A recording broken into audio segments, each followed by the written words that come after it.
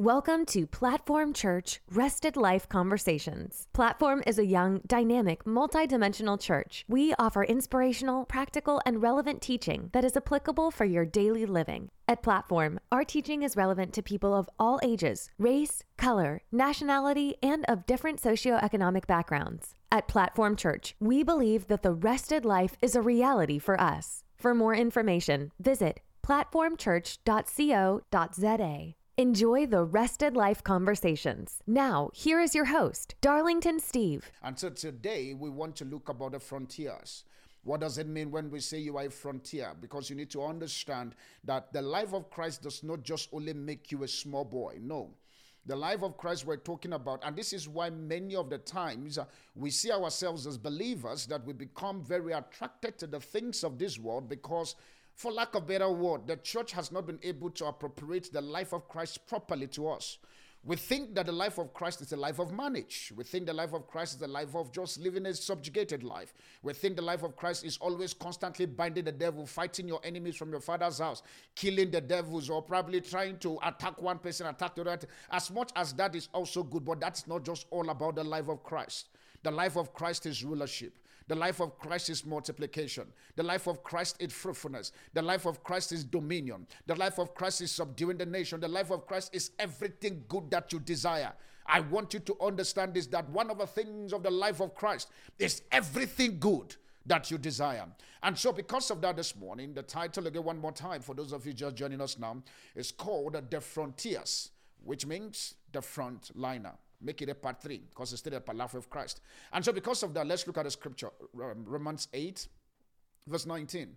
Romans chapter 8, verse 19. The Bible says here, it says, for the earnest expectations of the creations, it says, is waiting for the manifestations of the sons of God.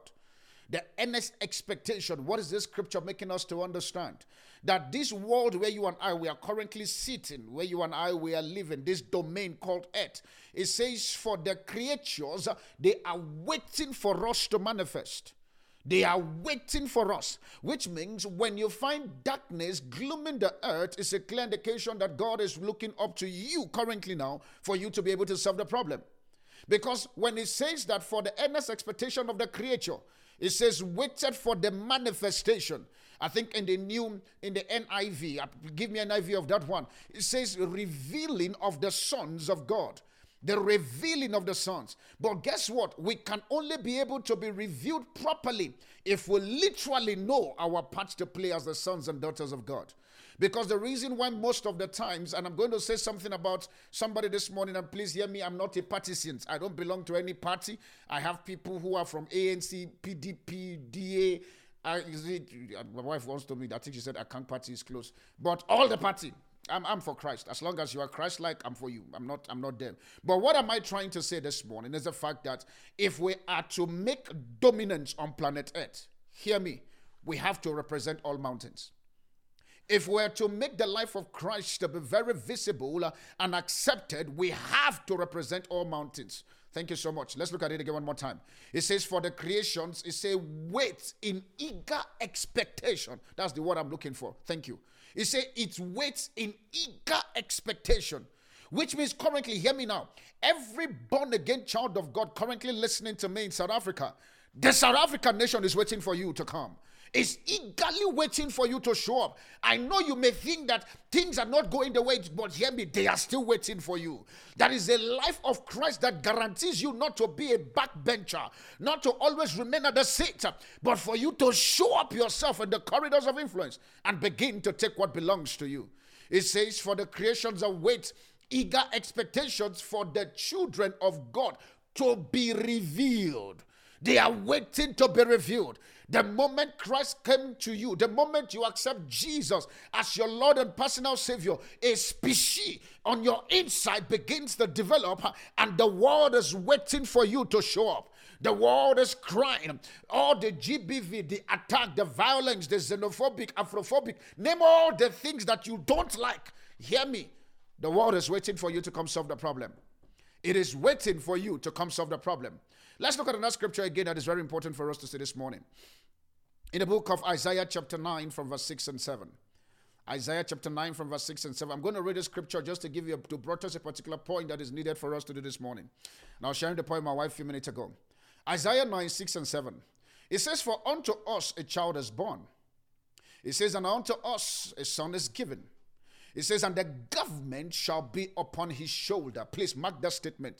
The government, which means the government of this nation, the government of Nigeria, the government of Zimbabwe, the government of Malawi, the government of Ethiopia, the government of all the 55 African countries. It says, shall be upon his shoulder. It says, and the name shall be called Wonderful Counselor, Mighty God, Everlasting Father, Prince of Peace. Now look at what verse 7 says. It says, of the increase of his government and peace, he said, there shall be no end. Of the increase of his government and peace. Remember, Romans 8:19, we've just read, that the world is waiting, the creation is waiting for us to manifest. It says it's in eager expectation for the children of God to be revealed. But guess what? This is where I've noticed something, and I posted it a few minutes ago. Many of us are praying for revival to take place. We are praying for the corruption to go down. We are praying for things to change. But guess what? Especially we as believers have noticed that. But when God decided to send our Nehemiah, we find a way of attacking them.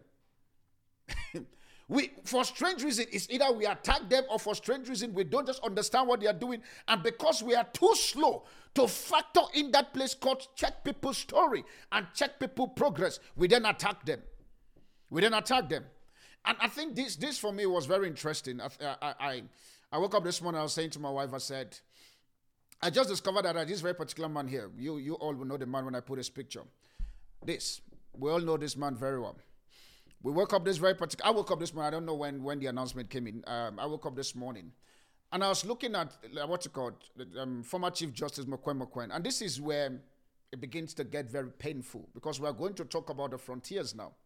And I gave you those two scriptures for you to understand that as we as a church, the frontiers possibility is in us. And I'm going to give you from the acronyms of frontier for you to see the possibility of what a frontier carries. Hear me. Every born-again child of God is not called for you to sit at the bench and watch things happen. You're supposed to be an active player. Look at your living the party. So if you come and you tell me as a believer that because you are afraid of going to the front and that because the party is corrupt and the corruption will turn you, then you will really never found Christ. You really never found Christ. Because Christ came into this world full of sin and yet participates. He never participates in any of the sins. I'm angry this morning a bit because I want us as believers for you to understand that the life and the ability and the personality of Christ does not permit you to be at the backside, does not permit you to remain at the quarters, does not permit you to always be an area boy when you can be a godfather, does not permit you for you to always be crying and be begging, and yet an opportunity or a door has been opened for you to be a frontliner, and you says, no, I'm not going to do that. Because why? It's a corrupt thing. And you wonder why the country currently now is decaying. You wonder why African currently now, we don't even know where we are going to. Because why? We have decided to make ourselves feel as if this thing called earth is just a figmentation of somebody else's thought. And the reality is not currently in our lives. We need to understand. It says here in Isaiah chapter 9. It says, and the government shall be upon his shoulder. The government of media shall be upon the shoulders of every born-again child of God. The government of art and culture, the government of politics, the government of banking and finance, the government of education, it shall be upon his shoulder. But if you and I are not going to stand up and enter into that space, or probably support somebody who chooses to carry the bold mind, and that's why for some of you who know me too well, I support your political moves. Whether you are in party that is corrupt, because you are there, you can change that party. I declare this morning under the sound of heaven, every force is fighting your frontiers. Every force is fighting your manifestation. I curse that forces from the root in the name of Jesus. We need to show up. We need to be responsible and take the bull by the horn. We can't constantly be crying and be praying. And yet when it comes for us to put our leg on the water, we are so afraid thinking that we are going to descend. Imagine if Daniel chooses. You and I know Daniel too well. Imagine if Daniel chooses to say he wants to sit back. Daniel would not have been what's it called, 4 times prime minister in the realm when Nebuchadnezzar was ruling. 4-time prime minister. This man, he was there fighting and making sure that he upheld to the point that even the president could tell that Daniel is not for party. Daniel is there for the job to be done. My question to you this morning, are you there for the job to be done, or you are there to vote party? I'm not a partisan. For example, I'll use my country, for instance, Nigeria. It's painful for me because why? I've always been a PDP fan. But by the time I'm in my mind, it's like how Paul said. Paul said, when I was a child, I talk like a child, I do all those stuff. But now that I'm old, I drop those childish things away. There is this party called People Democratic Party. Love the party. All of a sudden, the party for good 15 or 19 years in Nigeria, they make mockery of that country to the point that even up till now, the country has not recovered. Why? Because of what PDP did. PDP corruption entered so well to the point that Nigeria pain at this moment is because of that political party called PDP. We thought that APC would come and change the same thing. Buhari and his team messed it up to the point that they are all telling us, Boko Haram, Boko Haram, Boko Haram. Are you for real? To make matters worse, all of a sudden, the ruling party decided to say, Chris, and this is why it pains me, because I want you, the reason why this service is like this is because I want you, every one of you, after today's service is over, this is me, your prophet speaking, go and look for something that you can do to make an effect in this continent. Stop sitting at the backside. You are too loaded to play small. And that's why I like this man called David. David was angry. I'm too loaded for me to be at the wilderness, for me to be at the bush, taking care of cattle, sheep, and goat. The Bible said the guy showed up at the battlefield where real negotiations are happening, where kingdoms are changing hand, where powers are shaking hand. And David got angry in the book of 1 Samuel chapter 17. He showed up at the battlefield. Many of us as believers, we want the rested life, but we don't understand that the rested life comes with a certain level of battle to fight for the rest to be a guarantee. When your God showed up in Genesis chapter 1, he came to fight a battle. When Jesus showed up, he came to fight a battle. The Holy Spirit showed up. He's helping you and I now to fight the battle because rest is guaranteed. And but for that battle to be really fought and be won, we have to show up like our master show up. And one of the things that to my story of PDP and APC, now one political party in Nigeria now is telling us, and this is and guess what? I really don't blame that man. I don't blame him. Because why? We as Christians, we have shot ourselves so much on the feet to the point that even as Christians, we don't even know if we trust ourselves. Haven't you heard people say this statement? I would rather do business with unbeliever than do business with Christian. Is that supposed to come out of our mouth? Let's be honest. Let's say some certain truth to ourselves. Can that statement supposed to come out of our mouth? Can it? That you rather prefer to do business? Ratosh Efrana. Unfortunately, the Constitution automatically disqualified him, Pastor. Oh, okay. They said they disqualified him. Thank you for letting me know. But now, this is the thing that annoys me. As much as they disqualified him, it's okay. But this is where my problem is, and thank you for giving me that feedback. And this is where my problem is. As we as Christians, if we don't show up and begin to assist ourselves, and begin, you know, ma, thank you for sending me this one. The Holy Spirit just said this to me. Do you know that if it's the other tribe or religion, they will fight the Constitution? They will. They will fight. As unfortunately as this is, and this is painful as it is, they will fight. But guess what? I remember as I was seeing some certain comments coming from pastors like my kind who are saying that no, he doesn't fit. And I'm sitting there in tears in my eyes, say, what kind of insult and mockery is this? The PDP, the APC in Nigeria says the reason why he doesn't want to have a Christian party, a Christian deputy president with him is because Christians don't think. That statement slapped me. And I don't blame him because why? When he could see that we as Christians, we like competition, we like fighting. We can't come together for us to say we want to build a Tower of Babel. We can't. We can't come up to build a Tower of Babel. I'm not saying that we are trying to build a monument to heaven. No. All I'm saying for us to come together and build something of significance that the world will hear us. Let's be honest. Let's ask ourselves a question. Why would the church door be closed during COVID if because the church was not really actively involved in government? Because if the church was really actively in government, they would not have been able to close the church. Not have been able to close the church. I came this morning as we begin to go into my thought this morning. As we begin to look at the life, the person and the ability of Christ, who happens to be a frontier. with all of my discourse for the past 20 minutes to make you understand, is the fact that if the government must be on Christ's shoulder, the day you gave your life to Christ, that responsibility falls on top of you. Oh, hear me, Kanyisa, that responsibility falls on top of you. Oh, hear me, Mamumpo, that responsibility falls on top of you. Oh, hear me, Constance, that responsibility falls on top of you. Pizzo, and every one of you currently streaming, all of you, the responsibility fall on you. If South Africa fail, we fail. Christ did not fail. Because everything to make a frontiers, it has been given to us. And so with that being said this morning, the life of Christ doesn't permit smallness or a life of zero. John chapter 20, verse 21. John 20, 21. John chapter 20, verse 21. The Bible says there, it says, then Jesus said again to them, he says, my peace I give to you. He says, as my Father has sent me, so sent I you. Jesus was making us that there is a certain level of peace that has been given, and so that peace he has given it back to us. But guess what? In that place where the peace, he says, for as the Father has sent me as a frontier, and I'm going to be defining what frontier means in a few minutes from now. As the Father has sent me as a frontier, so sent I you. He was making us to understand that you are not supposed to sit at the backside. You are not supposed to watch, and all of a sudden, just because you are born again and you are trying to pray all manner of fortification. Do you know why I know that sometimes our prayer of fortification may not, and hear me, may not really work? If your next door neighbor has not been able to capture the effect of your Christ, you are still in trouble. You are still in trouble. If your next door neighbor have not been able to capture the effect of the Christ in you, as a matter of bringing solution on the table, you are still in problem.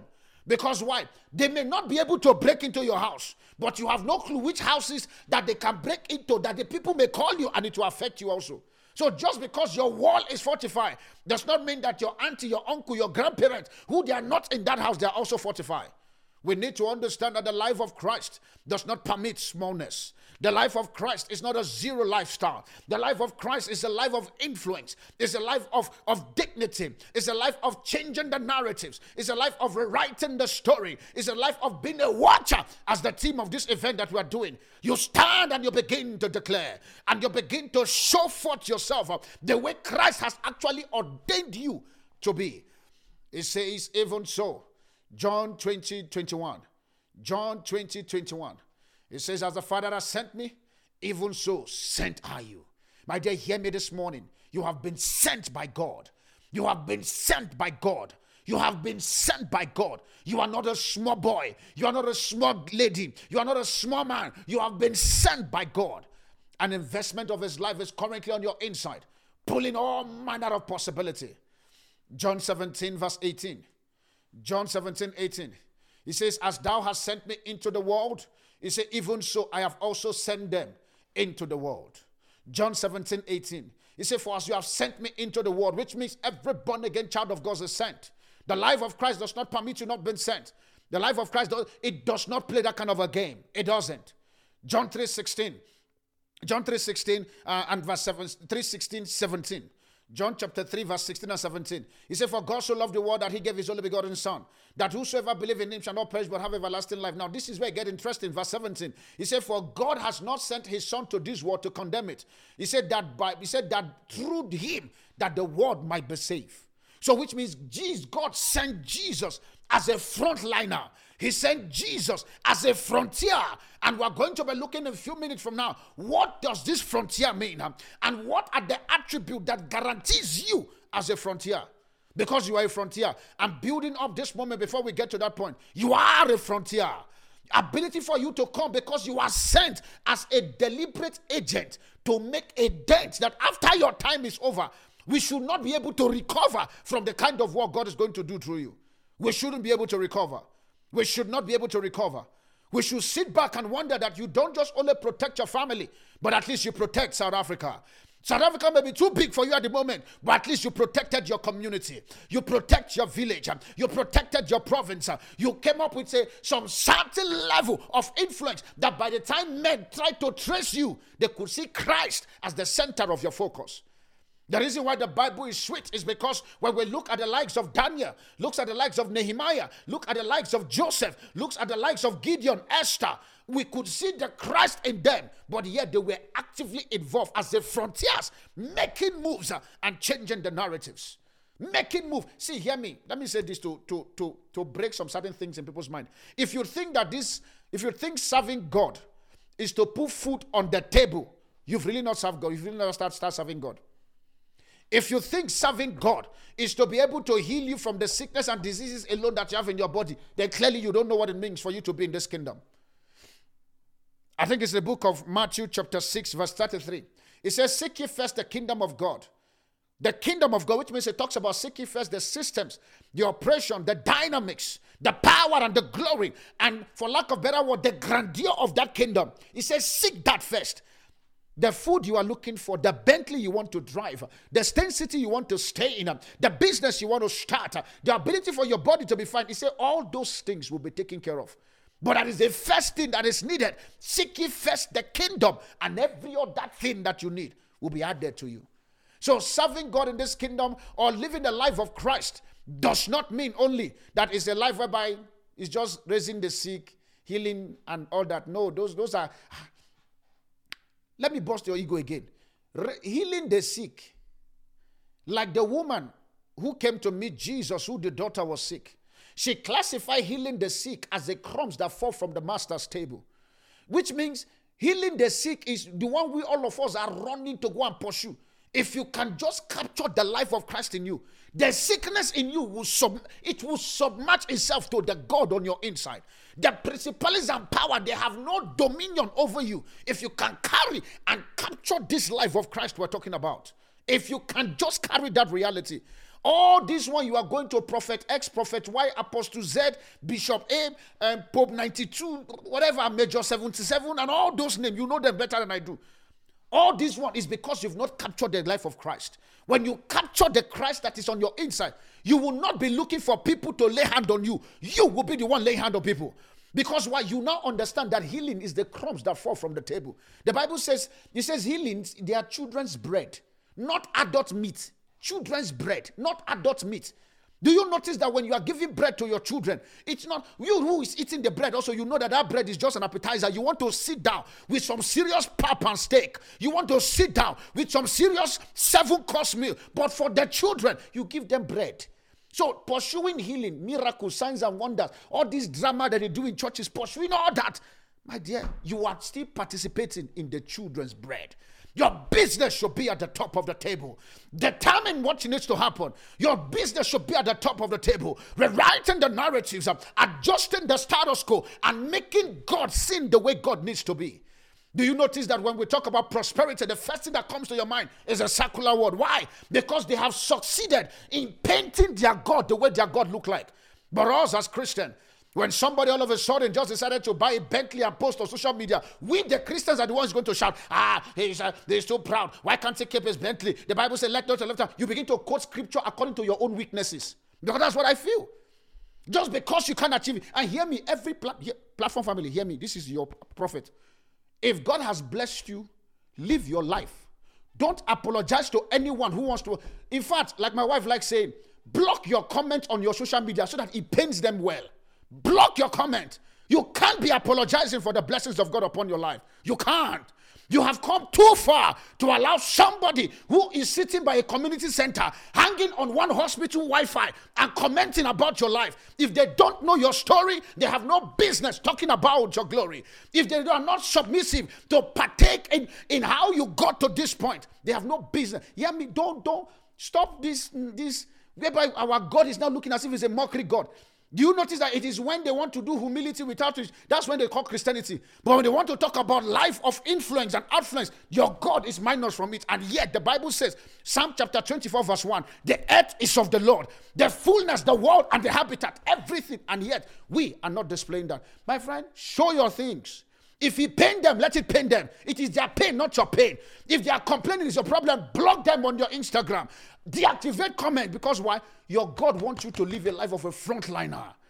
I've said this several times without number, and I'm still going to say it again. every member of Platform Church, including you now joining, you are not a small boy. I am not here to pastor a weak community. I'm not here to pastor people who be afraid of taking the mountains and showing the God. I'm not here to pastor that kind of people. I'm here for me to show you that as much as we can pray, as much as we can fast, as much as we can speak in tongues, as much as we can lay hand on the sick, we can also sit in parliament. We can also be in the boardrooms. We can also start the automobile company. We can also, I declare this morning, by the prophetic grace of God upon my life, I jet every one of you right now to begin to manifest the life of Christ. I declare to you now, begin to manifest all that God has put on your inside in the name of Jesus. The life of Christ. The life of Christ. Paul got it right. Oh yes, Paul got it right. And that's why he literally says, I'm living the life of Christ. How did he say? Galatians chapter 2 verse 20. Galatians 2 verse 20, the Bible says, Paul was making us to understand. It says, I've been crucified with Christ. I know that you don't see me. You are trying to find out how my business is making progress, how my career is making progress. How come is it me that everybody is liking? I've been crucified with Christ. The Darlington you used to know is dead. I no longer live, but Christ lives in me. He said, the life I live now is not the life of flesh, but I live by the faith of Christ who loved me and gave himself for me. I've been crucified with Christ. I no longer live. Paul understand that if I have to make this thing work, if I have to be a frontier, I no longer live. I no longer live. Indirectly, if everything that you are about to do or everything that you are planning to do after the service is over, it's only about I, then you are not really living the life of Christ. The life of Christ is not the life of me, myself, and I. It's not a life of me, myself, and my family. It's a life of deliberately making a dent and changing the narratives. It's deliberately entering into the marketplace and rewriting the story. It's deliberately going into the place where you know you can perform and put your feet on the door and let them understand that Jesus has appeared. Jesus has showed up. I'm here to solve the problem. I'm here to answer the query. I'm here to do, because why? That's the life of Christ. It is the life of Christ. It is the life of Christ. As we begin to go down and begin to look at the acronyms of frontiers, let's quickly look. What is this life we're talking about? When we talk about these frontiers, who are the frontiers? Who are the frontiers? Oshfalas kavrenos ediata. Who are the frontiers? Hevrinas egeto shalata. As you're doing that, as I'm giving the definition of frontier, please give me 2 Timothy chapter 2, 19 to 21. 2 Timothy 2, 19 to 21. Who are the frontiers? Number one, the frontiers are the line drawers and the border separating. They are the line drawers, the border separating. These are the ones that have decided to say the line has come. To this point, we draw the line here. Enough is enough. They are the line drawers. They are the line drawers as long as it is to advancement or probably closing patterns. They draw line to either for advancement or close patterns. Those are frontiers. Remember this morning we're looking at the life of Christ. It bracket the frontiers. The frontier. They are the line drawers. Number one was a man called Jesus. You know the story of Jesus. Jesus came to draw the line against sin, saying, enough is enough. I put an end to you. If Jesus can come and live a life of putting an end to this very particular thing called sin, you have no business for you to think you want to put an end to just your own self-life. If it's not going to affect a community, you are not ready to be a frontiers. If it's not going to solve the problem of the what's called xenophobic, Afrophobic name or the big, down to gender-based violence, we are in Women's Month, and all of a sudden I was listening to news, there is another killing again. I'm like, what the hell is going on? Another killing again of a woman. Why? The frontiers. You need to stand up and say, starting from me, I draw this line. As much as you are drawing the line from your family, you draw the line for everybody. I draw this line. They are line drawers. Jesus drew the line. It got to a particular point. A man I love so much, and I'm praying God all the time to raise that generation is called what's called Nehemiah. The Nehemiah generation. Who says, I draw the line. My father's wall has decayed for too long. It is high time for me to show up and begin to solve that very particular problem. It is high time to show up. David also was a man who drew the line. You have been mocking my family. What's called 1 Samuel 17. You have been mocking my family, mocking my nation. Do you notice that David could sit? He could, after all, his brothers and his elder ones, they were actually in that very particular, they were part of Saul's army. He could sit back and watch Goliath make mockery of his nation. And yet he was a born-again Christian child of God. He could have sat down and do nothing. But because he understands that I'm a frontliner, he understands I'm a frontier, I'm a border. I can stop things and I can also allow things. I can end stuff and I can change narratives. And David, the Bible says, David decided to show up in that very particular place. My dear, frontliners show up. They are show up. Number two, who are frontiers? You hear me use the word frontliner, frontiers, the same thing. Who are frontiers? They are symbol of authority and represent new movement. They are culture shapers and narrative maker. Number two, they are symbol of authority and represent new movement. They are culture shapers and narratives maker. Now, guess what? As simple as this, second definition. If you don't find yourself as number one, representing new movement, shaping the culture, and rewriting the narratives, you've not entered into the frontier line. You've not. I know that this morning it sounds as if, okay, this pastor is, I promise you, I'm eager to see you. I was saying at the Davidson family when the other day, I said, at this level of my life, I need a pencil because I want to draw. I need a pencil. The same thing also, God needs a pencil. He wants to write the narratives. We want to change this African continent. But if we as believers are sitting down watching the others do what they do, and yet we are sitting here in the churches praying and fasting, binding the devil, thinking that that's all about what we are doing, we need to go back to the drawing board. Literally, go back to the drawing board. You must understand that they are symbol of authority. They represent new movement, culture shapers, and narrative maker. You know, there's this man that comes to my head. His name is called Samuel. We got to see, what's his name? Saul, who later became Paul. We understand that Saul was a religious fanatic. He was a strong guy. All he was, Saul understand that I can't, guess what? Remember that time that he hasn't given his life to Christ. He has not encountered Christ. And there's this thing about him whereby I just want to be a frontliner. And God by himself could look like, I like this thing. See, God like frontliners. There is no advantage with God for you being poor. There's no advantage. There's no advantage with God for you now couching or probably cowering inside your house. Say, I'm afraid. There's no advantage. No advantage. No advantage.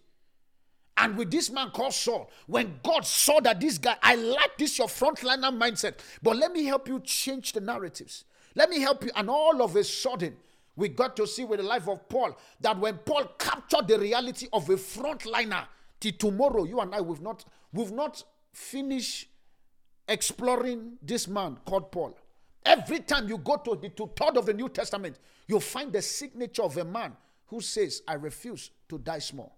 You'll find the signature of a man who says, I refuse to remain the way I was. You'll find the signature of a man who literally was blinded to the affairs of this world and only focused to the frontline personality that he is. The frontline personality that he is. Remember that frontliners? Let me look at a scripture this morning that I say she gave me. Thank you. Oh, Sfarato legrenes ivinata. I just love you too also. I love you too, professionally. I love you. Today I'm just in my own. If they don't know your story, they have no business talking about your business. Yes, they have no business. They have no business. Now let's look at this. The Bible says in the book of 2 Timothy 2:19, it says, nevertheless, the foundation of God standeth sure. It says, having his seals. Now look at what it says. He said, the Lord knoweth them that are his. You know, when I saw this scripture here, the Lord knoweth them that are his, I got panicked. Hey, God, I hope you know me. I hope I'm not sitting down thinking that just because of, and hear me, just because, I don't like saying, but I'll say, just because I'm in Nigeria does not mean that I don't have right to make a mark in this country. Nobody can take that right away from me. Nobody. Only person who can take the right from me now is God. Not even my biological parents. Nobody. He says, the Lord knoweth them that are his. He says, and everyone that nameth the name of the Lord depart from iniquity. But guess where the big problem happened in verse 20. He said, but in a great house. He says there are only vessels of gold. And he said there are not only vessels of gold or silver, but also vessels of wood, and some to honor and some to dishonor. He said, if a man therefore purges himself from this, he said he shall be unto honor, sanctified, and meet for the master's use. If the man will be ready to purge himself, he says, and prepare unto every good works. But guess what? In this great house, there are vessels of gold, vessels of silver, which means inside the house of God, inside the church. Do you notice that not every one of us in the church are stars? The one you are jealous of that is currently now the technical department head of department, or probably the one that is head of usher. You are sitting in the pew there and you are angry. Why must it be this person that has to be the head of? Why are you not there in the department? Why are you not there? Why are you not there?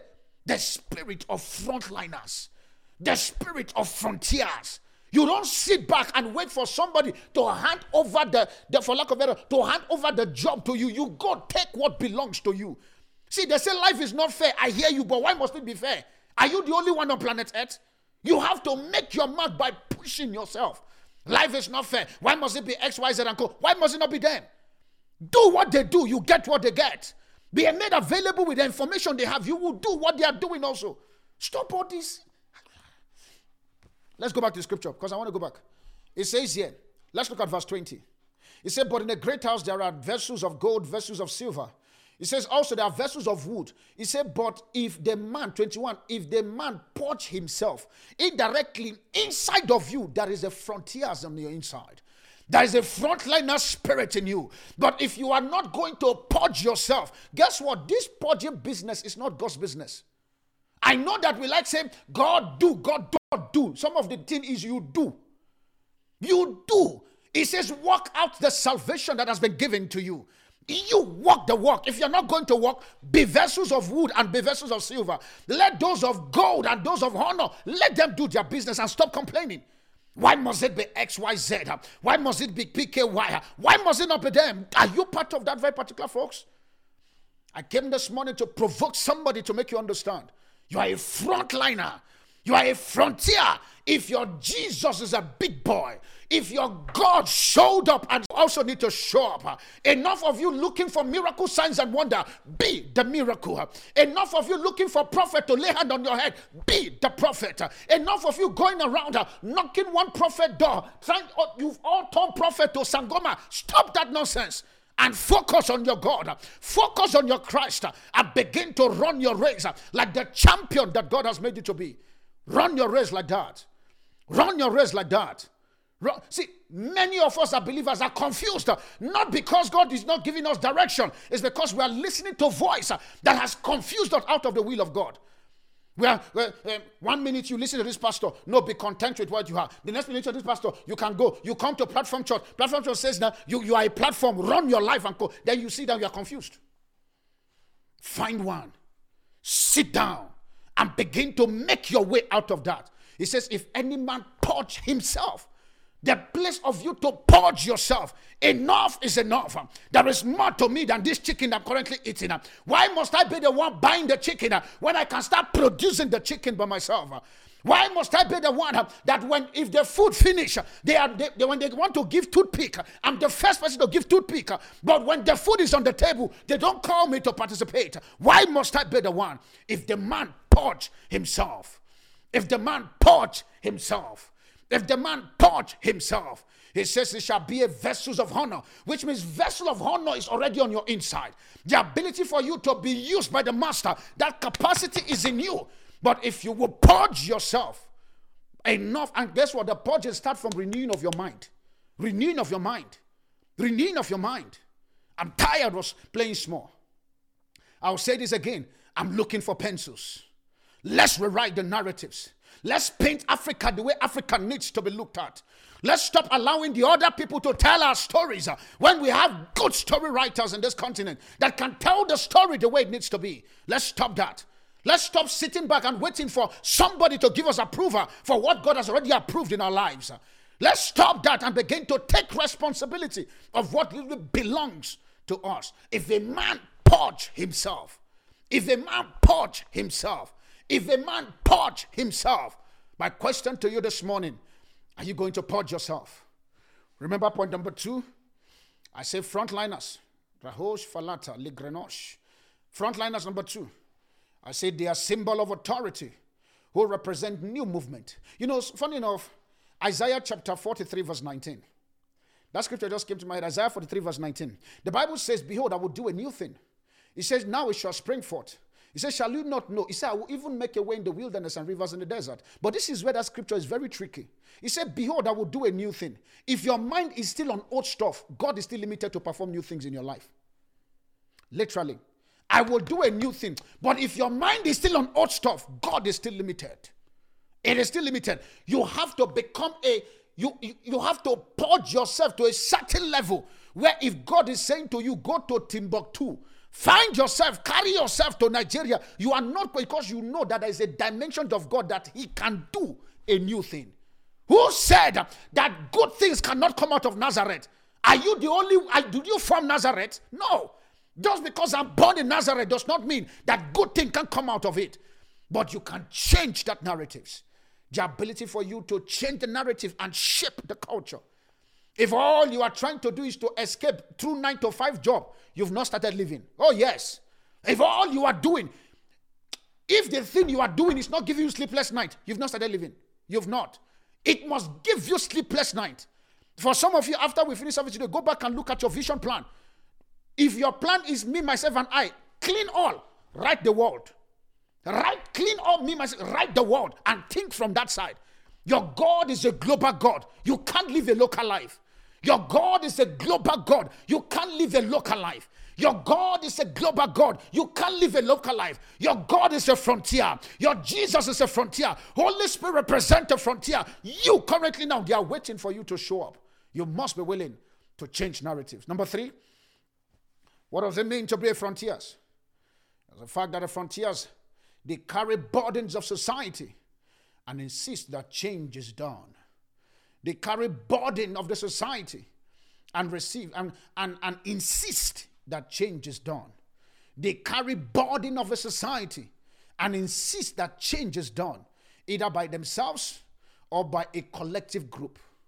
Either by themselves. Number 1, we saw this woman called Esther, which is powered by his uncle. Thank God she even listened to the uncle. Powered by the uncle Mordecai. The society of them, the Jews in that community, they decided to take it. A frontier don't sit because the president did not give them approval. Who was the president of the Jews? They have no advantage. Their president at that moment does not even like them at all. And all of a sudden, Mordecai and Esther say, if it has to change, then it is up to us. If it has to change, then it is up to us. Another man who decided to carry the burden of his community, his name is called Gideon. In the book of Judges, Gideon, when the angel appeared to him and said, thou mighty name of valor, guess what? The first thing he did was to complain. Where is the God who delivered us from Egypt? Who delivered? He was narrating stuff because the pain and the burden. Now it makes sense why the angel located him. Those are the criteria. The burden you carry for your nation. The burden you carry for your people. The burden you carry for the believers. The burden you carry for unbelievers. If you are going to sit back and be a couch potato, sorry, you can't be part of the watchers that God wants to use to rewrite the narrative. You can't. You can't. You can't. You need to understand that for you to be a frontier, number 1, quickly, is the fact that you must be a line drawer and a border separating personality. It ends here. Number 2, the fact that you must understand that you are a symbol of authority and you represent new movement, culture shapers and narrative maker.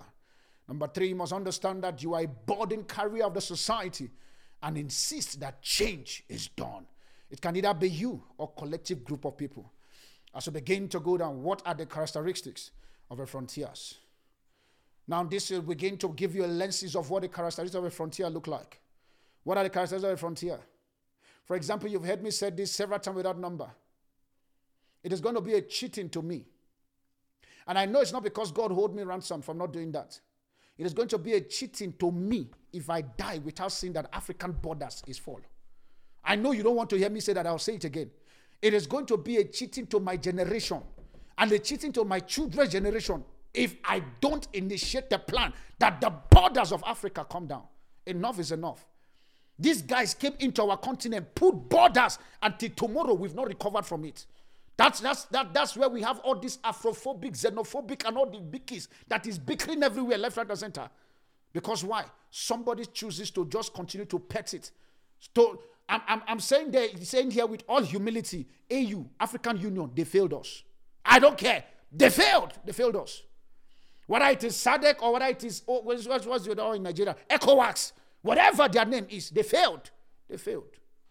I want to see my generation yet on board. And this is me saying it now to all the global platform listening to me. If the fathers that are currently living, that are sitting in position that don't want to make that change, hear me. Your children will be disappointed that you have opportunity of giving them a business mindset of arranging their life with 1.3 billion and you limited them to 60 million. They will not forgive you even in your grave. They will not. Let this be in record today that somebody started this very particular talk. Enough is enough. The border must fall.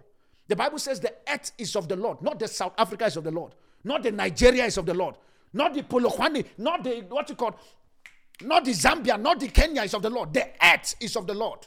Borders go down. The other day I was watching a particular program on TV, my wife and I was sitting, I was just looking, I was laughing.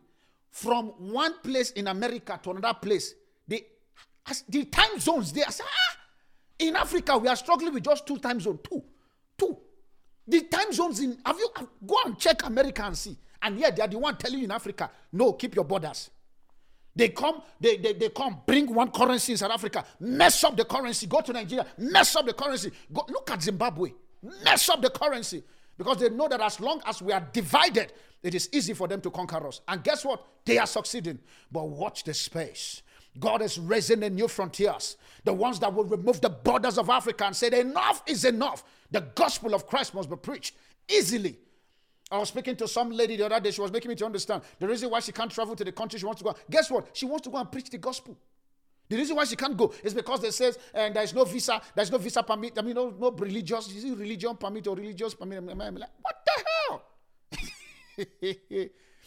As funny as that is, it is not sweet. It is not sweet. What are the characteristics? Quickly, let's look at it as we begin to bring my thought to a close. Characteristics of this. Number one is the fact that a frontier, number one, must be futuristic.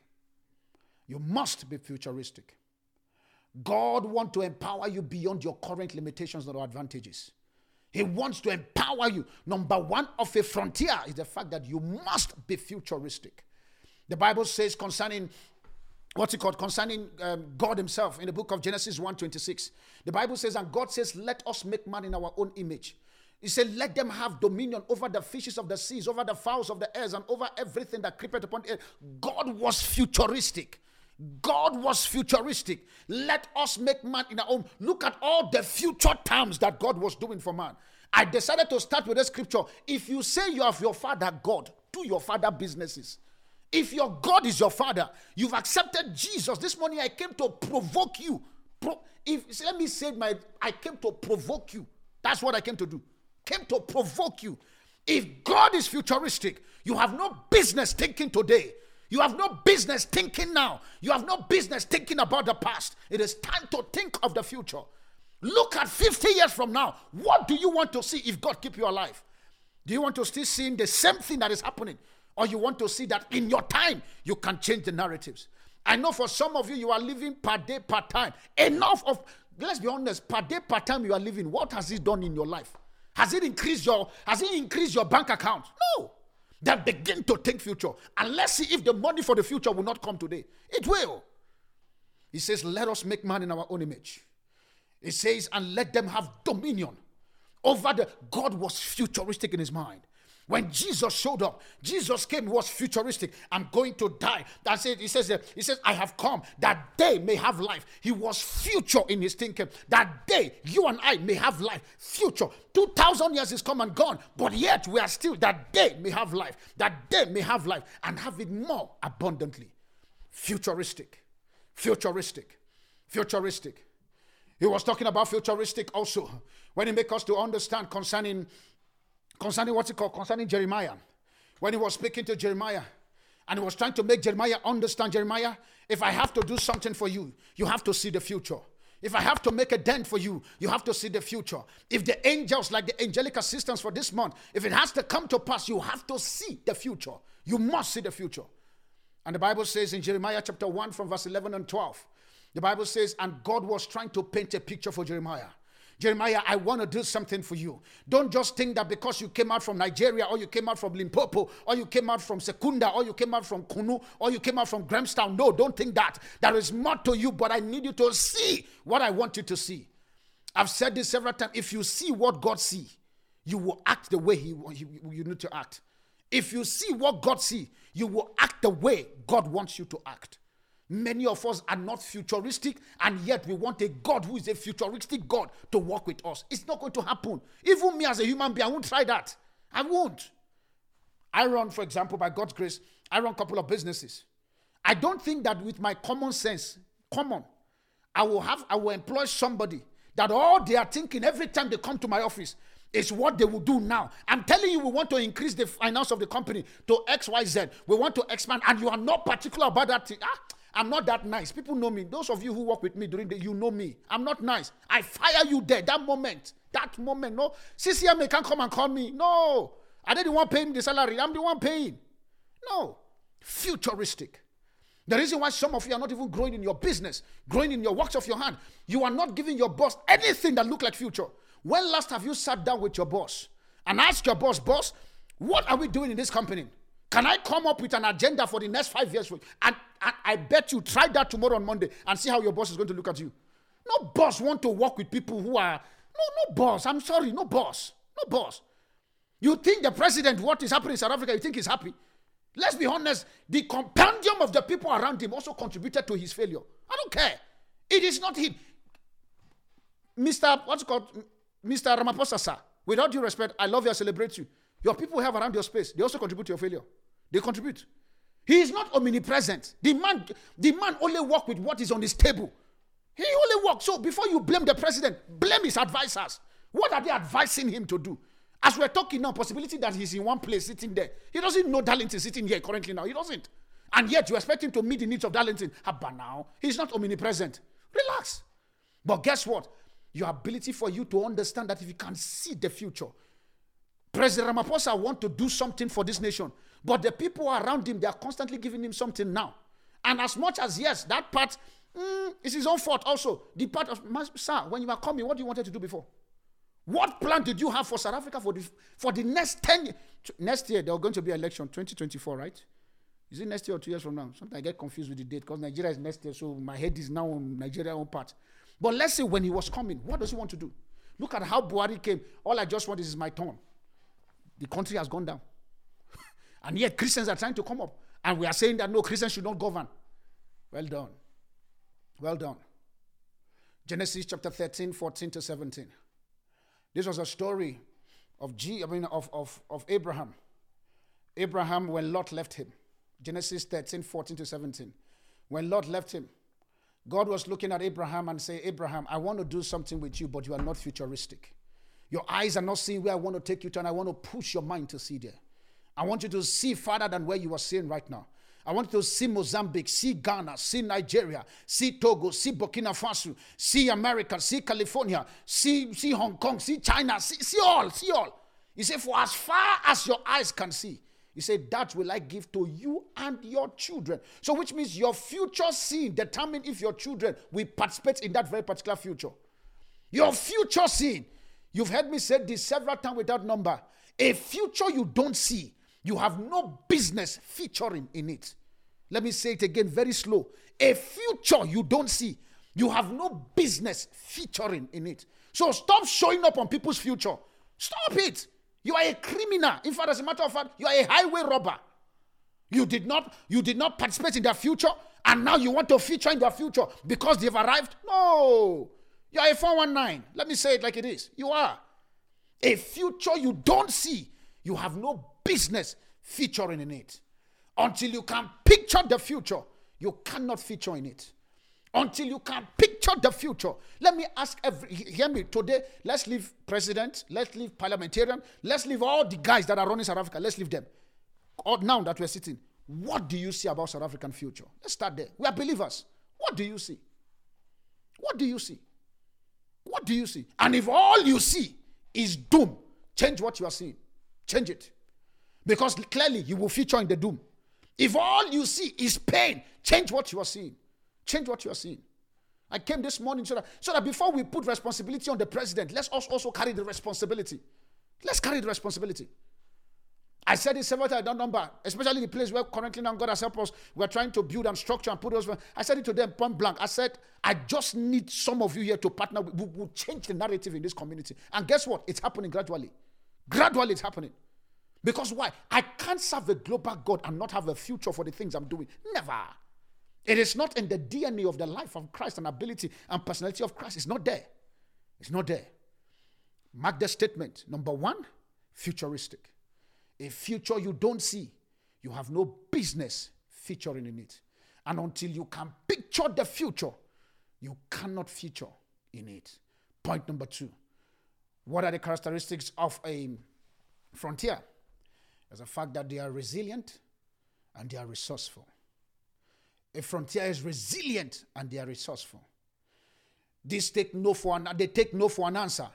They carry the spirit of a fighter and they do all they can do to remain on top of their game. They carry the spirit of a fighter. They take no for an answer. Not in my watch. Not while I'm still alive. Not while I'm still existing. Not when I'm still breathing. This cannot happen. Not in my name. And you keep, because why? They are resilient and they are resourceful.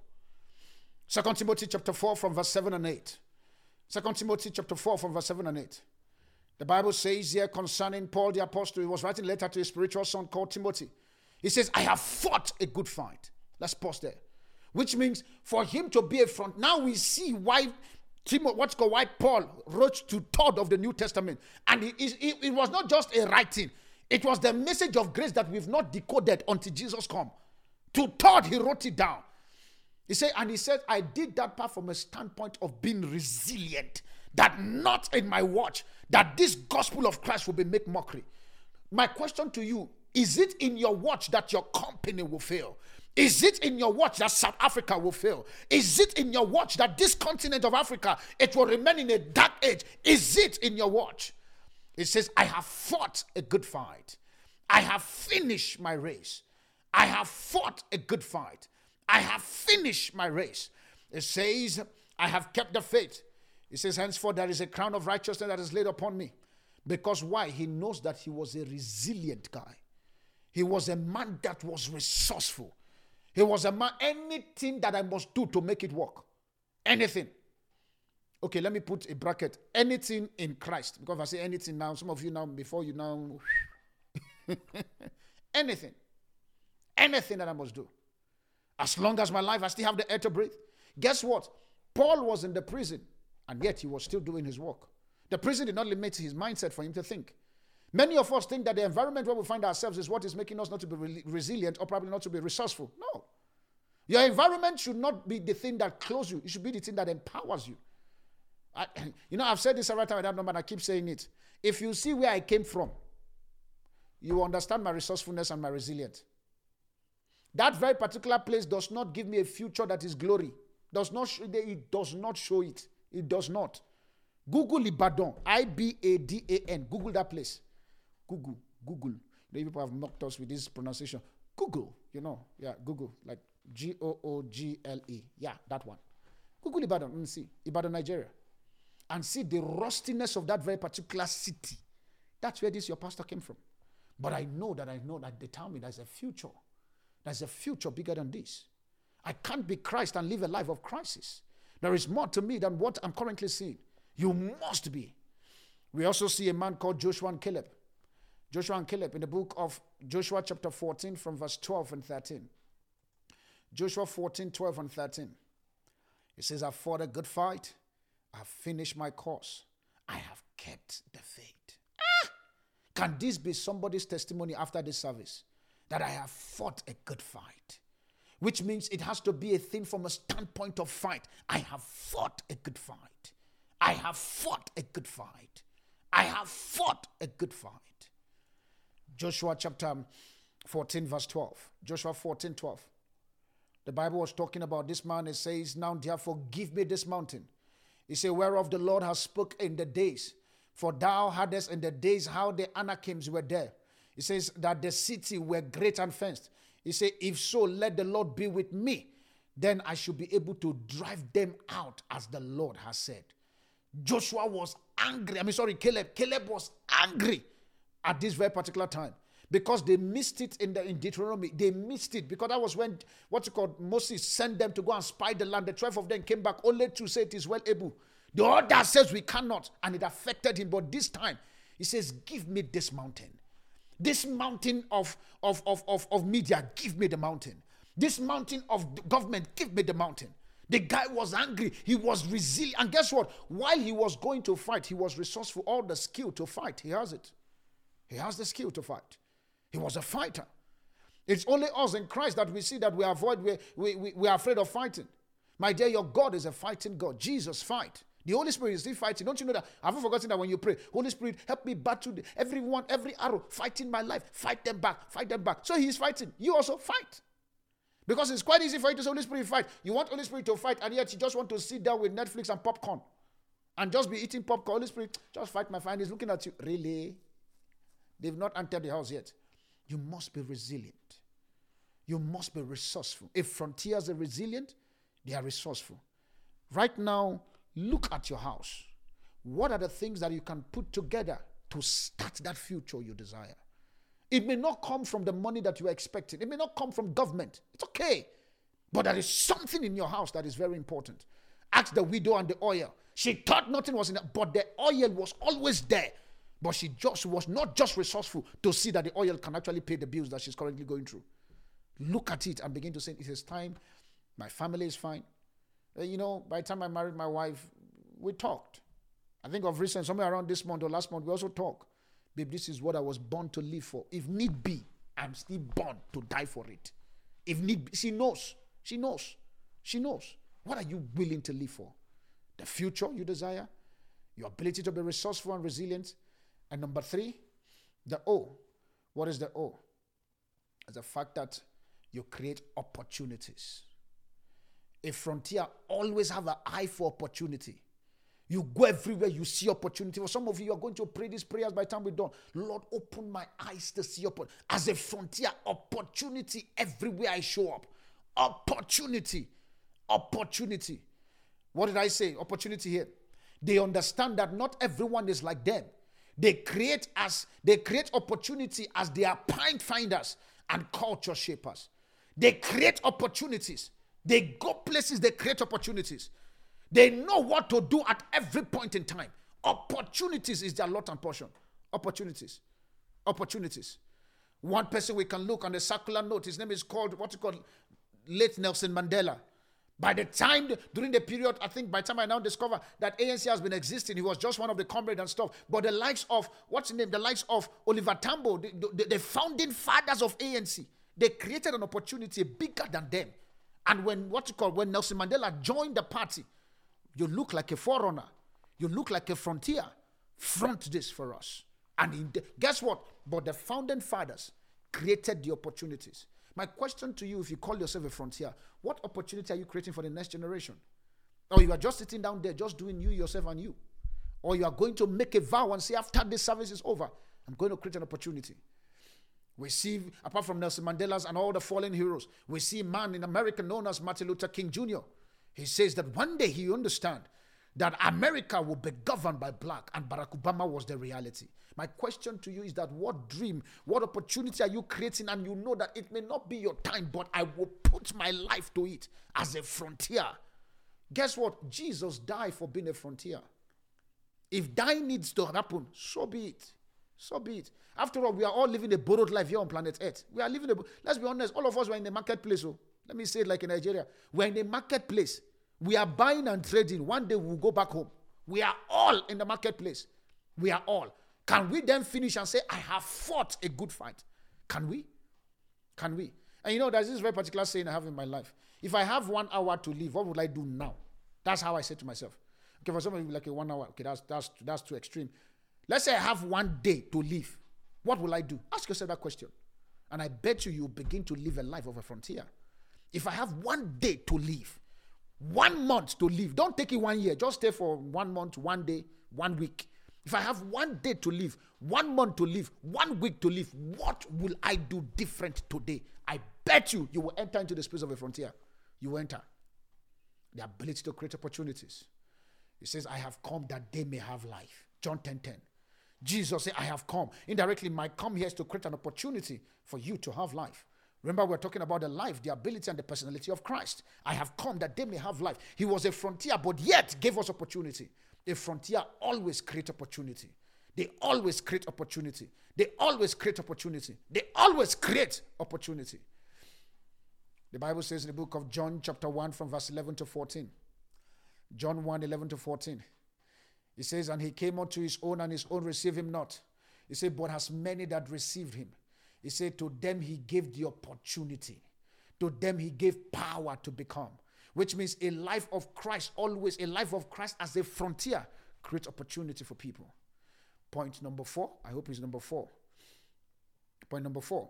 Okay, I'll use the letter N. What does the letter N mean? The letter N mean there.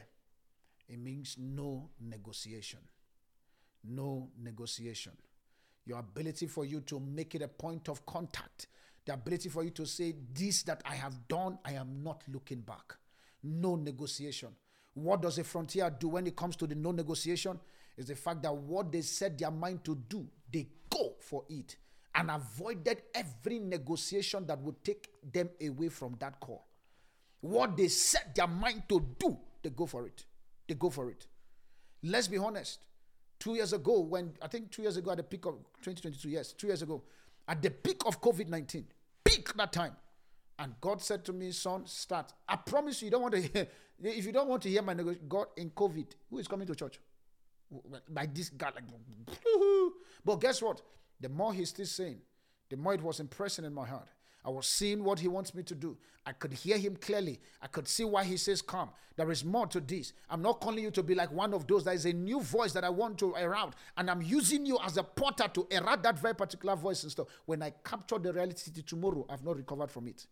Because why? It's a no nego. That you can't talk me out of this place. You can't. The only person that can talk me out is God. Not even my beloved wife, as much as I love her. Not her. Because why? It gets to that point whereby you can't negotiate it anymore. No negotiation. The Bible says in Luke chapter 9 verse 62. Luke 9:62. Jesus was speaking to the disciple. He says, if anyone put his hand on the plow and look back, he says such a person is not fit for the kingdom of God. If anyone put their hand on the plow, if anyone says I want to be a frontier but yet look back and say, this thing is hard, you are not fit for the kingdom. You are not fit. So which means stop saying, God, use me when you know you don't want to be a frontier. Stop saying, God, do miracles in my life. And God is saying, the miracle I want to do in your life, if I tell you now, carry your bag and go to Limpopo, you will tell me no. So there is no need. God loves you to the point that he won't kill you. And so if he notices that you can't pull off, he will not stress himself. He will leave you, carry that assignment, give it to somebody else. He will. He will. All this one, we like saying the gift and calling of God is without repentance and co. I hear you. You are right. But guess what? The Bible also still makes us to understand that if he gives you a talent to trade and you are not trading with a talent, he takes that talent and gives it to somebody that is willing to run the race. There are many of us, our talent has been shifted. And yet we are saying that no, the gift is still there. Are you running the race? There are some of you, you will enter into the race and all of a sudden, instead of you to become the forerunner, you become a duplicate. Because why? You came late. You came late. You came late. The Rested Life message I'm preaching currently now, possibility that somebody refuses it along the line and boom, God find me. Chances are. Because why? In this kingdom is a shared dominion. Is a shared glory. Nobody is a superstar in this kingdom. The superstar is called Christ. Nobody. If I wake up tomorrow and say no to platform, God will not have hypertension. He will not have sleepless night because I am not that important. He can pick somebody else again tomorrow and say, run the rest life for me. He can pick them. He can pick, my dear, don't sit comfortable and thinking that God is waiting for you. No, he's not. Oh, my dear sister, God is not waiting for you. You are the one that should be chasing him. He said, ask, it shall be. Seek, you are the one seeking. And you are the one knocking. He is not waiting for you. He is a moving God. He's a moving God. He has left. You are the one thinking that, no, God is sitting with you inside your house watching Netflix with you and popcorn. No, he's not doing that with you. He's gone. There is business he's doing on planet Earth. Your ability to say, my hand is on the plow, I'm not looking back. No negotiation. 1 King chapter 19 verse 20. 1 King 19:20. First King 19:20. The Bible says here, it says, so Elisha left his oxen and ran after Elijah and said, please let me kiss my father and my mother goodbye, then I follow you. Then go on, Elijah replied, for what have I got to do with you? But what does this story making us to understand? Elisha understand that if I have to make this, it has to be on a platform of no negotiation. And the Bible says that Elisha did not bother. He ran and followed that guy. My hand is on the plow to take what this man carries. This man is a future prophet. His ability for him to decode possibilities in the nation. And this is the thing here I want to say to every one of us who carry the title of a prophet. Hear me. I'm not coming here to slander anybody. If our prophetic grace, this is me. If our prophetic grace, our apostolic grace, our pastoral grace, our teaching grace, and our, which one is the last one? Evangelical grace. If our fivefold grace cannot answer to the decay of what this continent is going through, let's go back and ask God what he called us for again. Honestly. If all of the grace we call, if it's not communicating to thy kingdom come on earth, then let's go back and ask God, did you really call me? Or I picked the call from a missed call point of view. If all, Prophet Elijah was a potter. He held the economy down for 3.5 years. Hold it down. Elisha showed up. He also hold the economy down. By this time tomorrow, a bread will be sold. But he hold the economy down. And that's why for me as a prophet said, my business is to empower you. Enter there. We are going. I am your Moses at the top of the mountain, holding the staff. Go down there and fight the battle. Let me see who will kill you. It's not possible. Not under my watch. I know it sounds like arrogant, but I boast in the Lord. Not under my watch. Not under. When Moses lifted up the rod, when Joshua and Caleb were fighting down there, when they were fighting at that very particular place, did anybody die? No. Not under my watch. There's some certain covenant that we carry, that if as long as you can enter that space and fight, I am standing at the mountain, mentioning your name day and night, you must win. If I have to suspend the sun and the moon from going down, so be it. But you must win. You must win. No negotiation. The Bible says in Philippians chapter 3, verse 13, Paul the apostle was saying, I do not consider myself to have taken hold of it. He says, but one thing I do, forgetting that which is behind and looking forward to that which is ahead of me. Point number T, the T. What does it mean to be a frontier? What are the characteristics of a frontier? Number T, dear, is the fact that you are trustworthy. Oh, yes. You are trustworthy. People's souls and life is trusted with you, and you don't take advantage of their vulnerability. You are trustworthy. Remember, we're talking about the life and the character of Christ, his ability. Christ never took advantage of anybody. He didn't look at people and all of a sudden begin to find a way of looking at their bank account and what. Like, okay, if I want to do this, I do this. If I want to carry this, yesterday I was saying to my wife and I were talking, I was laughing. I said, in me that I know myself. In me that I know. If not because two things that changed me. One, God. Two, because I'm married. I would have been very extreme. But guess what? In my being extreme, I was saying to my wife that I have to give you that very particular trust that this husband of yours will not complicate your life, will not cause problem for you, but at the same time, Christ will be seen at every place. I think yesterday or 2 days ago, we were having that very particular chat. Because why? The frontiers are always trustworthy. They are always trustworthy. They are always trustworthy. And there are three things, or probably your trustworthiness is in three forms. Three forms on how your trustworthiness can be. Number one, your trust to God. Your trust to God, number one. Number two, your trust to the people. And number three, your trust to yourself. Your trust to God, Genesis chapter 18, verse 19. Your trust to God. This is God himself talking to, can God really trust you? Can God look at you and say, Darlington, I trust you? Can you say, I trust you? Mamampo, I trust you. Constance, can God put his hand on his chest if need be? Let's say we see him and say, no, I trust you. Can God say that concerning you as a frontier? I think with all I'm saying of this frontier, if you just want to sit down and just do your own small boy life, you are fine, no. Hear me, you are fine, you are fine. You will make heaven, but as far as marking a mark on planet Earth is concerned, write yourself off. You are not part of that candidate. Remember the scripture I gave you, in a great house, there are vessels of gold, vessels of silver, vessels of honor and vessels of dishonor, yet we are all in a great house. So just if I'm talking of this frontier, you're like, what is mine? I just want my bread and my tea. It's okay. The Bible says God is the one who gives seed to the sowers and also bread to eaters. So he can still give you bread to eat, but if you want to be a sower, he can give you seed to plant, to grow.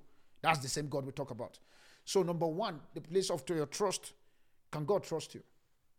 Genesis 18 verse 19, this is God making a testament concerning what's called a man called Abraham. It says, for I know him. God is saying to Abraham, saying to the angel, for I know him. For I know him. For I know him. He said that he will command his children and his household after him. He says that they will keep the ways of the Lord and to do justice and judgment. You were there, you are in the service. We have the month, we have our month for justice and judgment. I think it's the month of June, if I'm not mistaken, June. He said to do justice and judgment. He said that the Lord may bring upon Abraham that which he has spoken of him. So if he can bring that which he has spoken to Abraham, it must be on the standpoint of his trust for Abraham. My question to you this morning, can God trust you? The trust for the people. Can the people trust you that you can serve them? Can they count on you? Can they count? Or you are also there for your own pocket? Oh boy, every man for himself, God for us all. That's a demonic statement. I'm sorry. As sweet as that statement is, every man for himself, God for us all. You know, we live in a time, we live in a days where everything is about me, myself, and I, me, myself, and I. Nobody is talking about anybody anymore. Nobody. To the point that you even get shocking when, some of you get shocking when you see some people do help. They help somebody, be like, I wonder, don't you have problem? Must I have, what's called? Must I be okay for me to help somebody? No. I don't need to be 100% fine. I don't need to have 2 billion in my account to help. Can the people trust you? And this is one of the big problems we are currently facing in our community. One of the major decay we have experienced as a people is a lack of confidence and trustworthiness from our people. Confidence and trustworthiness. This has produced leaders with no accountability and also stripped the fiber of growth and development within our country. No accountability. People can, the moment you are putting leader there, you tell them, leave this one again. Just leave in 2 days. He will backslide. And boom, 2 days. Even the leaders, they are going there, they know you don't trust them. They know. Because when they know you hold them to accountable, when they know that if you mess up, we will toy in front of Union Building, they will not sleep at night. For them to become, you know, I think it was 2 days ago, I was watching the news, the ANC conference of recent, please remind me, ANC conference, there's this one that is happening in Northwest, if I'm not mistaken. And there's these 3 leaders that are vying for the position of the ANC chairman in that place. And the previous ANC chairman is also coming to become an ANC chairman again. I think his name, if I'm not mistaken, his name is called Supra Mahupelo or something like that. I was sitting down for him and looking at the news. In my mind, I'm like, really, sir? It's okay. It's okay. It's okay. You and I know what happened to that conference, that community when he was a premier. You know. We know. And you are still coming back. Guess what? Because why? He knows. People don't. I know you don't trust me, Uncle, but I'll fight to enter here. There is something I want to do. That if I enter here, it will give me that fortification where I will be untouchable. I'll be untouchable. Have you asked yourself the question why he left? And now he's coming back again to say he wants you to vote for him, and yet you still want to put your thumb on that paper. Do you see the people's trust? The decay we are facing now is because we've thrown away this thing called trust. Let's just put them there. At least let them be there now. It is better. At least it's better for them to be there than... You know, there's this statement we like saying as a church. The devil you know is better than the angel you don't know. You know that statement? The devil you know is better than the angel you don't know. You know, there's one day I sat down and think of that. I said, that statement is a, for lack of a better word, is a manipulation from hell. The devil you know is better than the angel you don't know. What stops you from finding out of the angel? The devil, you know this is a devil, and you sit with the devil. I don't know who did that to you. It ain't happening. They tell me that that's an angel, and I don't know the angel. I must know you by force. The devil you know is better. It can't be. Not for platform member. Not for all of you. No way. I reject that from you. Let me do like Nigeria. I reject it. It can't be. There is an angel that you don't know and you say you don't want to know the angel. Number 3. Let me just pause there. Number 3. Remember, number one said your trust to God, that is God trust for you, and the trust of other people to you, and the trust to yourself. Do you trust yourself that you can be a frontier? Do you trust yourself that you will not cave, you will not crack, you will not break? Number I. Remember, we are looking at the title, we are looking at the acronyms, frontiers. Let's look at the I this morning. What is the I? A frontier is innovative. A frontiers, they are always innovative. These are people that have mindset. They find ways to settle anything and make sure that it is done in an innovative way. They are innovative. All these innovations we are seeing currently, your phones, your gadgets, your 3D, 5D, all the Ds that we are currently seeing. Trust me, Christ, we have all those things. The problem with us is the fact that we are busy attacking our fathers and our mothers, attacking the witches from our village, and the technology part, we're not attacking it. We're not. A frontier. Haven't you noticed in the book of Isaiah, the Bible says concerning a man called Uzziah, that Uzziah was marvelously helped. He says he built in Jerusalem engine. The guy was so innovative. He was just building, developing. He was a frontier. He was a king. He was a fighter. He was building all manner of stuff that fortify his community. But guess what? The day he began to say, now I have arrived, that's the day he starts coming down. And the same thing also applies to life. The day you begin to cause the thing that takes you there, that's the day you begin to come back. You begin to find yourself. And it has nothing to do with whether you're a Christian or a Muslim. The day you bite the hand that keeps you there. Remember that something lifts you to this level. The day you bite the hand is out. You are down. You are down. So don't come and start saying that is one enemy. Go and check the hand you bite. You have to be innovative. A frontier is innovative. When they bring that proposal for you and they say, please help me dust this proposal. Do you sit down and come up with strategic plan? After you finish, you write on the proposal, please check the back note. And on the back note, you come up with innovative way on how your department can function. And yet, you still do their job. But at the back of the paper, innovations are there. And the people are looking like, are you sure it's the same proposal I gave you? Like, yes. So, but why did you give him? You would have put your own and remove my own now. But guess what? That innovation has created an edge for you. They are innovative. 1 Samuel chapter 17 verse 40. 1 Samuel 17 verse 40. This was a story of David. David was so innovative to the point that he noticed how he managed to craft his skill to use a stone to kill a man.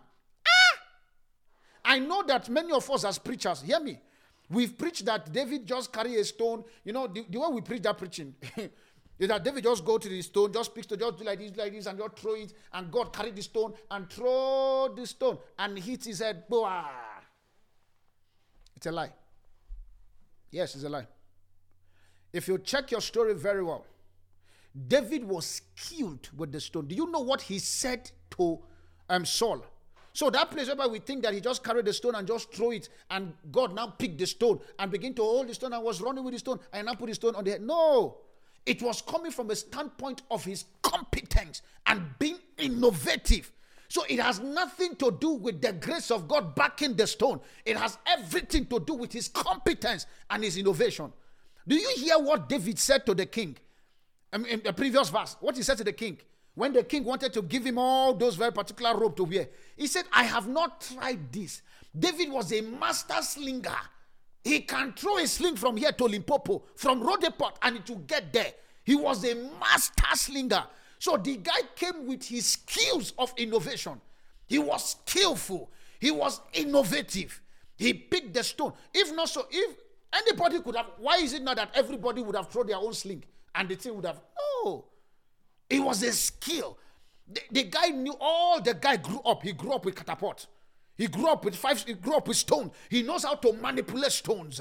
My question to you this morning, because this is a hardcore message that for some of you need to come back again and listen to it. Don't just carry your stone, your stone and just throw it when you have not mastered how to throw that stone. The reason why many of us, we've not cracked it yet, we've not mastered how to throw our stones. That part of the throwing the stones, it's your responsibility. God part is to see that as you throw that stone in the marketplace, the stone, and guess what? You must throw it with all precision. You can't be throwing the stone here and you're looking at it, you will shock it, God knows where. David was skillful with the stones. He was skillful. He was skillful. We've come and we lied to you to say, no, if you just pick one stone, don't throw it. And we begin to tell you, no, he picked 5 stones, which means Jesus. Nonsense. He picked stones. That's all that was there. And as he picked the stone, he knows this is what I can do. My business is to sow. And I will sow myself, find myself in the corridor of the palace. My business is to bake cake. I will bake cake for the king. And I will bake it well. He was so innovative. Innovative. You must be innovative on how to become. If you want to be a frontier, innovations must be part of your head. Jesus was so innovative to the point that when he got up from his grave, he folded his cloth. That's how innovative he was. He can come up and tell you that, no, I'm the King of Kings now. And just stand up and go. He was so innovative to the point that he folded his cloth while he was leaving the grave. So innovative to the point that when he needed to feed 5 loaves of bread and 2 fishes, guess what? He would have told them the remaining one, just throw it. He developed a basket to capture the harvest. There are many of us, our harvest are throwing left and right. No basket that is capturing the harvest that comes in. Innovations. Innovation. Innovation. Innovation. Innovation. You must be innovative. Every leader is looking for innovations. Every captain of industry, everyone, we are looking for innovation. And guess what? It has nothing to do with your praying and fasting. Nothing. That part is your discipline to sit down and make that work for yourself. You have to sit down. Point number E. What is again? That these very particular frontiers is the fact that they are energetic. Oh, frontiers are energetic. I remember from the way I'm talking, if I didn't say it, you won't know, because my energy is very high. The way the enemy wanted to play games, and I said, not in my watch. Never. I will fight you with everything that I have. Never. Health challenge just wanted to show up. I don't know whether it's change of weather or whether it's changing, whatever. I said, nah.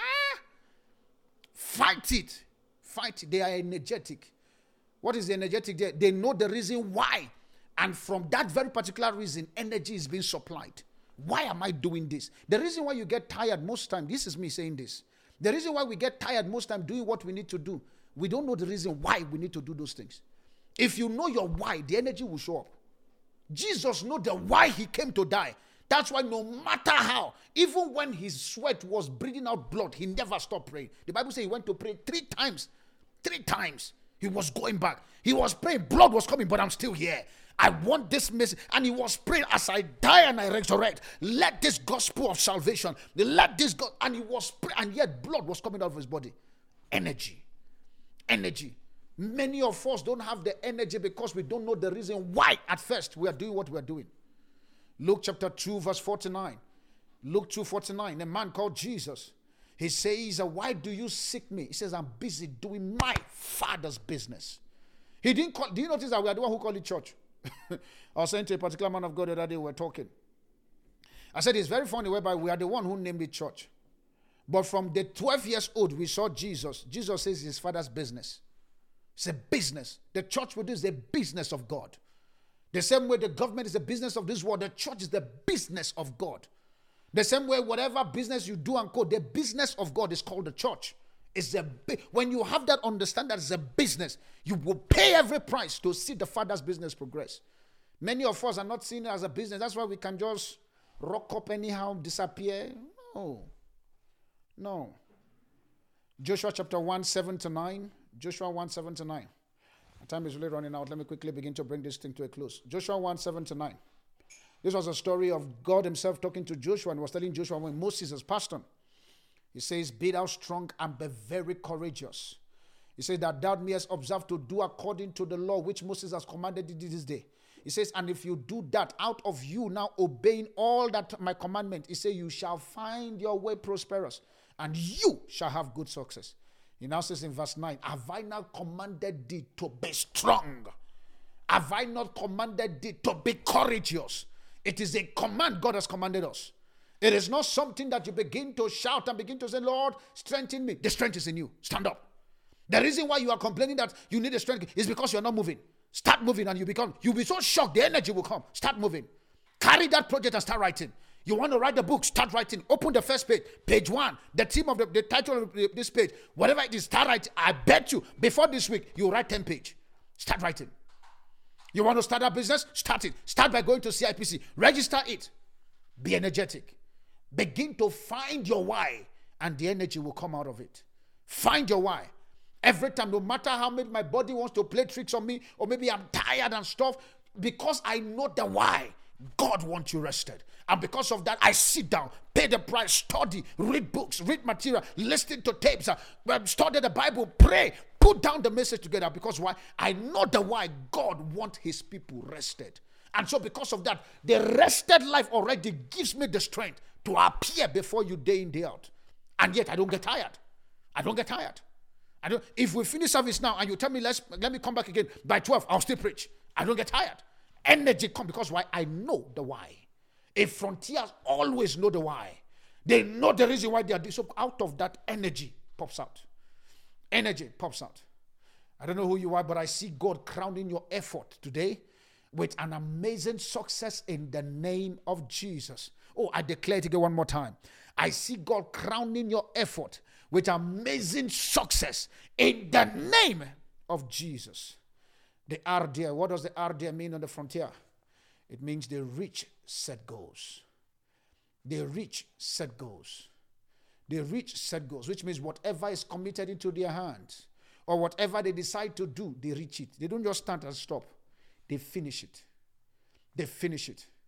How do I know? When Jesus was about to give up the ghost, the Bible says, and Jesus says, it is finished. They finish set goals. They don't stop halfway, they finish it. When God created the earth, the Bible says, and after he finished creating it, he rested. He finished the job. God did not need to come back again and begin to put some knots. Okay, no, the knot has loosed. It's over 2,000 years. Do you know that if God come and say, okay, no, the earth has moved, we'll give him a it's more than 2,000 years old. At least that's from Jesus. All those AD, BC, and all those ones, all those BC, we don't even know those BCs. Before they even start with 1 BC, what was there before the 1 BC come? We don't know. What was the BC for Adam? We don't know the Adam BC. If the earth moved, we would have given God an excuse. Boy, you still don't tell now. The earth's supposed to move. But guess what? He finished it so well to the point that he doesn't need to come back to repair the earth again. They set goals and they finish it. Jesus says it is finished. My question as we begin to bring my thought to a close, what are the things you want to front this season? This is a preparatory service message to the Watcher service that we're going to be having next week. What are the things? For some of you now, you need to begin to sit down and write them down. Begin to write them down. I want to see this happen. My prophet has said to me that it is time for me to have a future mindset. It is time for me to begin to reach out for goals and begin to push myself to be resilient and resourceful. It is time for me to begin to create opportunities. I know I'm looking for opportunity. Now let me begin to be an opportunity, a frontier as an opportunity. It is time for me not to negotiate anymore. I've negotiated too much. For some of you, you have over-consult. I will not forget the message of Pastor Marilyn when she preached the message. Many of us will like consulting. You've consulted to the point that they've even consulted you out of the dream of God. They've consulted you out of the will of God. No negotiation. For some of you, you need to now become trustworthy. As I'm going out, I will trust God and God must be able to trust me. And also the people must be able to put their life in my hand and yet they can go to sleep and their life is still there. And also myself also need to understand that the trust is guaranteed. And also I must be innovative. What are the innovative way I want to send this message? As a frontiers, what are the innovative way I want to package this very particular Christ in me? What are the packaging that I need? What are the, for lack of better, what are the PR, the marketing, the strategy, the idea, the consultant, the coach, the people I need to bring together, innovations? What are the things that I need to make them a reality? And the energy, do I have it? If I don't have it, let me begin to develop it. If I eat too much of burger, reduce it. If I sleep too much, reduce it. If I complain too much, reduce it. Then also the ability to reach your set goals. And when you reach your set goals, you must be able to finish it. Finish it. And the S means, what does frontiers do? They stand out. They stand out. Oh, frontiers stand out. Proverbs 22:29. It says, seest thou a man diligent in his business. See a man diligent in his business. See a man diligent in his business. He says he will stand before king, which means he will stand out. When you see people stand out, check their diligence. When you see people result, check their story. When you see people making mark, check what they are currently marking behind the scene. When you see people rising, check what is trying to keep them down, and they keep stepping upon it and keep moving. Seest thou a man diligent in his business? He shall stand before kings and not mean men. One example of the story as we begin to go and pray.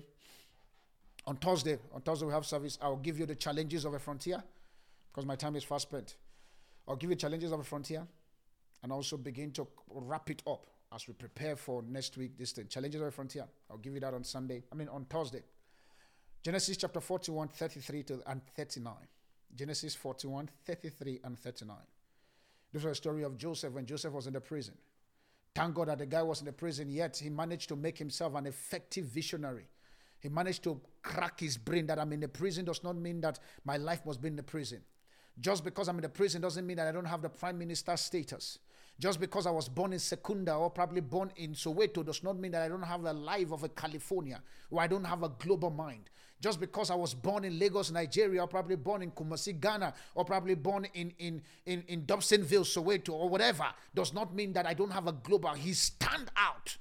Don't let your life be in the prison because you are in the prison. No. The prison is just a way pass. It's a drive-through.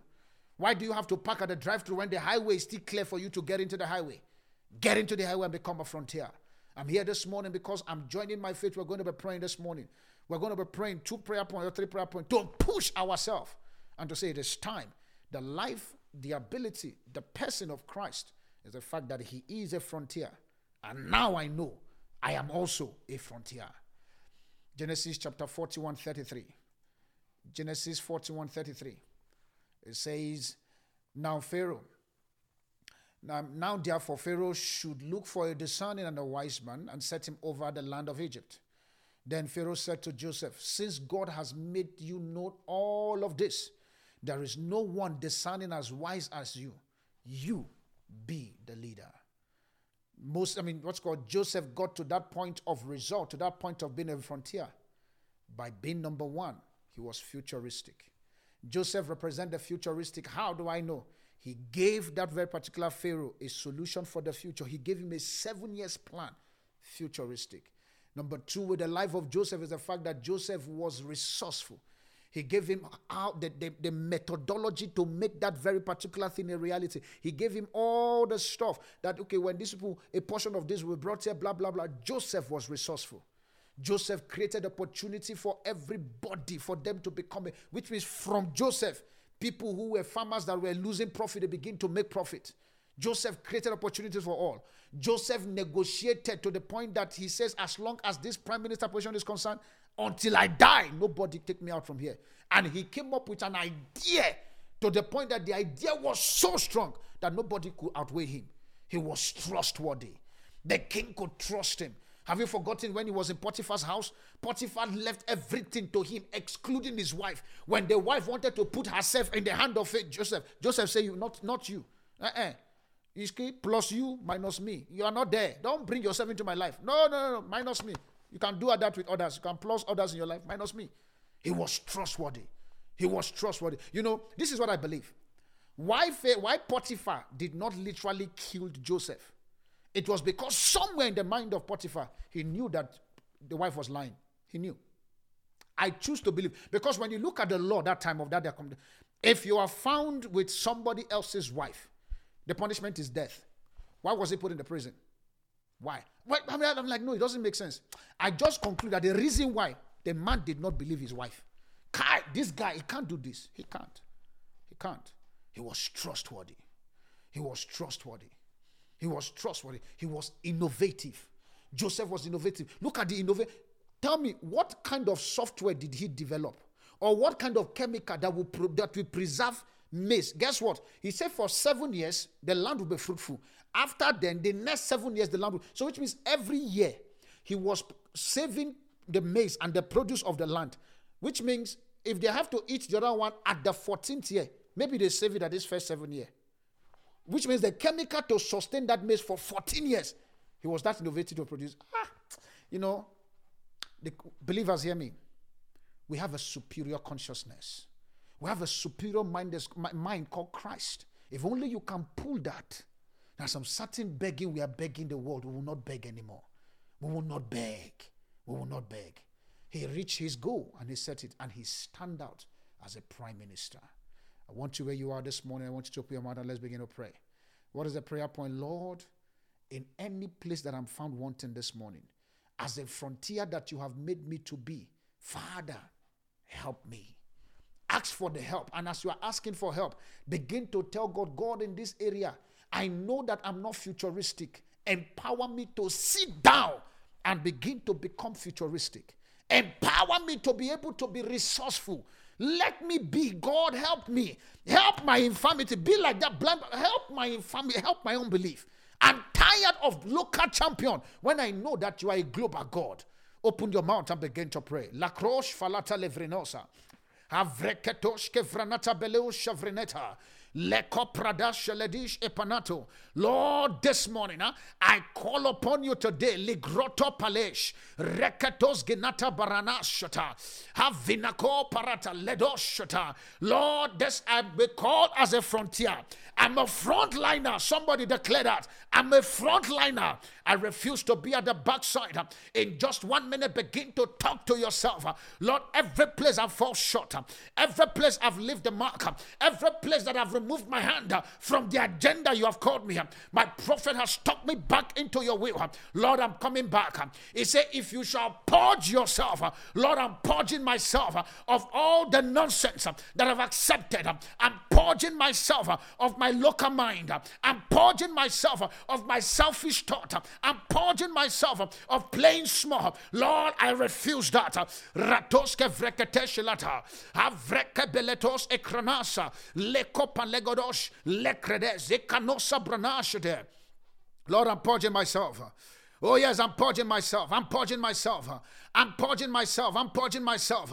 Hagretosh evenata. I'm purging myself. Hegretosh egrineta. I'm purging myself. Anosh egrinesa. Evinatos egrinatos alata. Lekopanas. Alegosh egrinata. Ledos evrinata. For somebody this moment, I want you to open your mouth and begin to say, Lord, fill me with a new strength. The new strength that I need. The new strength. I know that I've been sitting down too much, but now it is time for me to stand up. Lord, I seek for your empowerment. Forgive my laziness. I seek your empowerment. I seek your empowerment. It is time to be a frontier. I'm tired of playing small. It is time to show up at the battlefield. I'm tired of staying in the garden. It is time to be active. I'm tired of being in one spot. Lord, all that I need to make, all that I need to be, help me this season. And for some of you, begin to put your trust and say, God, if I've ever failed you, I'm sorry. Invest another new level of trust in me.